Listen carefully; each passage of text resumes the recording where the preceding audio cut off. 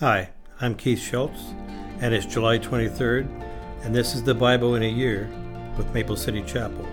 The readings for today are 2 Chronicles 8, 11 through 18, 2 Chronicles 9, and 2 Chronicles 10, Romans 8, 9 through 25, Psalms 18, 16 through 36, and Proverbs 19, 26.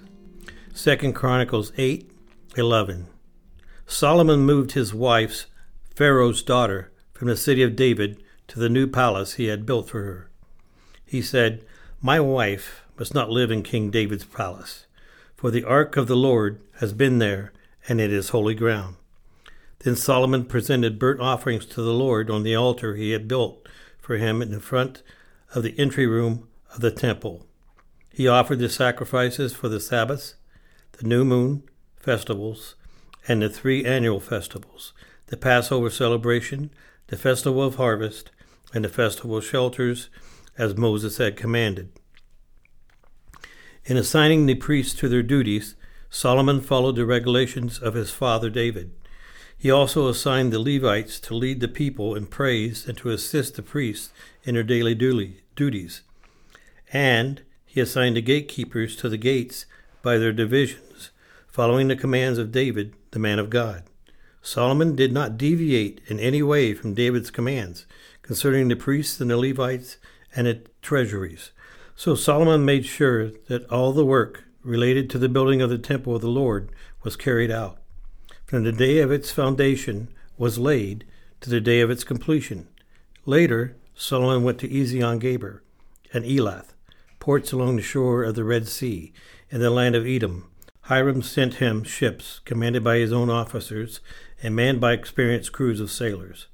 These ships sailed to Ophir with Solomon's men and brought back to Solomon almost 17 tons of gold. 2 Chronicles 9. When the queen of Sheba heard of Solomon's fame, she came to Jerusalem to test him with hard questions. She arrived with a large group of attendants and a great caravan of camels loaded with spices, large quantities of gold, and precious jewels. When she met with Solomon, she talked with him about everything she had on her mind. Solomon had answers for all of her questions. Nothing was too hard for him to explain to her. When the queen of Sheba realized how wise Solomon was, and when he saw the palace he had built, she was overwhelmed. She was also amazed at the food on his tables, the organization of his officials, and their splendid clothing, the cupbearers and their robes, and the burnt offerings Solomon made at the temple of the Lord. She exclaimed to the king, "Everything I heard in my country about your achievements and wisdom is true. I didn't believe what was said until I arrived here and saw it with my own eyes. In fact, I have not heard the half of your great wisdom. It is far beyond what I was told. How happy your people must be. What a privilege for your officials to stand here daily, day by day, listening to your wisdom. Praise the Lord your God, who delights in you, and has placed you in the throne as king to rule for him, because God loves Israel and desires this kingdom to last forever. He has made you king over them, so you can rule with justice and righteousness." Then she gave the king a gift of 9,000 pounds of gold, great quantities of spices, and precious jewels. Never before had there been spices as fine as those the queen of Sheba gave to King Solomon. In addition, the crews of Hiram and Solomon brought gold from Ophir, and they also brought red saddlewood and precious jewels. The king used the saddlewood to make steps for the temple of the Lord and the royal palace, and to construct lyres and harps for the musicians. Never before had such beautiful things been seen in Judah. King Solomon gave the queen of Sheba whatever she asked for, gifts of greater value than the gifts she had given him. Then she and all her attendants returned to their own land. Each year, Solomon received about 25 tons of gold. This did not include the additional revenues he received from merchants and traders. All the kings of Arabia and the governors of the provinces also brought gold and silver to Solomon. King Solomon made 200 large shields of hammered gold, each weighing more than 15 pounds. He also made 300 smaller shields of hammered gold, each weighing more than 7.5 pounds. The king placed these shields in the place of the forest of Lebanon. Then the king made a huge throne, decorated with ivory and inlaid with pure gold. The throne had 6 steps with a footstool of gold. There were armrests on both sides of the seat, and the figure of a lion stood on each side of the throne. There was also 12 other lions, one standing on each end of the 6 steps. No other throne in the world could be compared with it. All of King Solomon's drinking cups were solid gold, as were the utensils in the palace of the forest of Lebanon. They were not made of silver, for silver was considered worthless in Solomon's day. The king had a fleet of trading ships of Tarshish, manned by the sailors sent by Hiram. Once every 3 years the ships returned, loaded with gold, silver, ivory, apes, and peacocks. So King Solomon became richer and wiser than any other king on earth.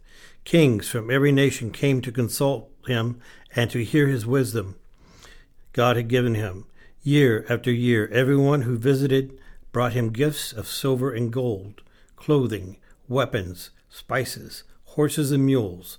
Solomon had 4,000 stalls for his horses and chariots, and he had 12,000 horses. He stationed some of them in the chariot cities and some near him in Jerusalem. He ruled over all the kings from the Euphrates River in the north to the land of the Philistines in the border of Egypt in the south. The king made silver as plentiful in Jerusalem as stone, and valuable cedar timber was as common as the sycamore fig trees that grow in the foothills of Judah. Solomon's horses were imported from Egypt and many other countries. The rest of the events of Solomon's reign, from beginning to end, are recorded in the record of Nathan the prophet and the prophecy of Ahijah from Shiloh, and also in the visions of Iddo the seer concerning Jeroboam, son of Nebat. Solomon ruled in Jerusalem over all Israel for 40 years. When he died, he was buried in the city of David, named for his father. Then his son Rehoboam became the next king. 2 Chronicles 10. Rehoboam went to Shechem, where all Israel had gathered to make him king. When Jeroboam, son of Nebat, heard of this, he returned from Egypt, for he had fled to Egypt to escape from King Solomon. The leaders of Israel summoned him, and Jeroboam and all Israel went to speak with Rehoboam. "Your father was a hard master," they said. "Lighten the harsh labor demands and heavy taxes that your father imposed on us. Then we will be your loyal subjects." Rehoboam replied, "Come back in 3 days for my answer." So the people went away. Then King Rehoboam discussed the matter with the older men who had counseled his father Solomon. "What is your advice?" he asked. "How should I answer these people?" The older counselors replied, "If you are good to these people and do your best to please them and give them a favorable answer, they will always be your loyal subjects." But Rehoboam rejected the advice of the older men and instead asked the opinion of the young men who had grown up with him and were now his advisors. "What is your advice?" he asked them. "How should I answer these people who want me to lighten the burden imposed by my father?" The young men replied, "This is what you should tell those complainers who want to lighten the burden. My little finger is thicker than my father's waist. Yes, my father laid heavy burdens on you, but I'm going to make them even heavier. My father beat you with whips, but I will beat you with scorpions." 3 days later, Jeroboam and all the people returned to hear Rehoboam's decision, just as the king had ordered. But Rehoboam spoke harshly to them, for he rejected the advice of the older counselors and followed the counsel of his younger advisors. He told the people, "My father laid heavy burdens on you, but I'm going to make them even heavier. My father beat you with whips, but I will beat you with scorpions." So the king paid no attention to the people. This turn of events was the will of God, for it fulfilled the Lord's message to Jeroboam, son of Nebat. through the prophet Ahijah from Shiloh. When all Israel realized that the king had refused to listen to them, they responded, "Down with the dynasty of David. We have no interest in the son of Jesse. Back to your homes, O Israel. Look out for your own house, O David." So all the people of Israel returned home. But Rehoboam continued to rule over the Israelites who lived in the towns of Judah. King Rehoboam sent Adoniram, who was in charge of forced labor, to restore order, but the people of Israel stoned him to death. When this news reached King Rehoboam, he quickly jumped into his chariot and fled to Jerusalem. And to this day, the northern tribes of Israel have refused to be ruled by the descendants of David. Romans 8:9-25. But you are not controlled by your sinful nature. You are controlled by the Spirit, if you have the Spirit of God living in you. And remember that those who do not have the Spirit of Christ living in them do not belong to him at all. And Christ lives within you. So even though your body will die because of sin, the Spirit gives you life because you have been made right with God. The Spirit of God who raised Jesus from the dead lives in you. And just as God raised Christ Jesus from the dead, he will give you life to your mortal bodies by the same Spirit living within you. Therefore, dear brothers and sisters, you have no obligation to do what your sinful nature urges you to do. For if you live by its dictates, you will die. But if through the power of the Spirit you put to death the deeds of your sinful nature, you will live. For all who are led by the Spirit of God are children of God. So you have not received a spirit that makes you fearful slaves. Instead, you received God's Spirit when he adopted you as his children. Now we will call him Abba, Father. For his Spirit joins with our spirit to affirm that we are God's children. And since we are his children, we are his heirs. In fact, together with Christ, we are heirs of God's glory.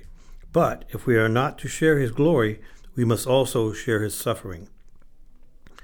Yet what we suffer now is nothing compared to the glory he will reveal to us later. For all creation is waiting eagerly for that future day when God will reveal who his children really are. Against its will, all creation was subjected to God's curse. But with eager hope, the creation looks forward to the day when it will join God's children in glorious freedom from death and decay. For we know that all creation has been groaning as in the pains of childbirth right up to the present time. And we believers also groan, even though we have the Holy Spirit within us as foretaste of future glory, for we long for our bodies to be released from sin and suffering. We too wait with eager hope for the day when God will give us our full rights as he adopted children, including the new bodies he has promised us. We were given this hope when we were saved. If we already have something, we don't need to hope. If we already have something, we don't need to hope for it. But if we look forward to something we don't yet have, we must wait patiently and confidently. Psalm 18:16-36.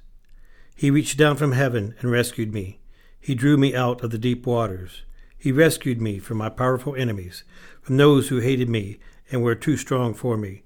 They attacked me at a moment when I was in distress, but the Lord supported me. He led me to a place of safety. He rescued me because he delights in me. The Lord rewarded me for doing right. He restored me because of my innocence. For I have kept the ways of the Lord. I have not turned from my God to follow evil. I have followed all his regulations. I have never abandoned his decrees. I am blameless before God. I have kept myself from sin. The Lord rewarded me for doing right. He has seen my innocence. To the faithful, you show yourself faithful. To those with integrity, you show integrity. To the pure, you show yourself pure.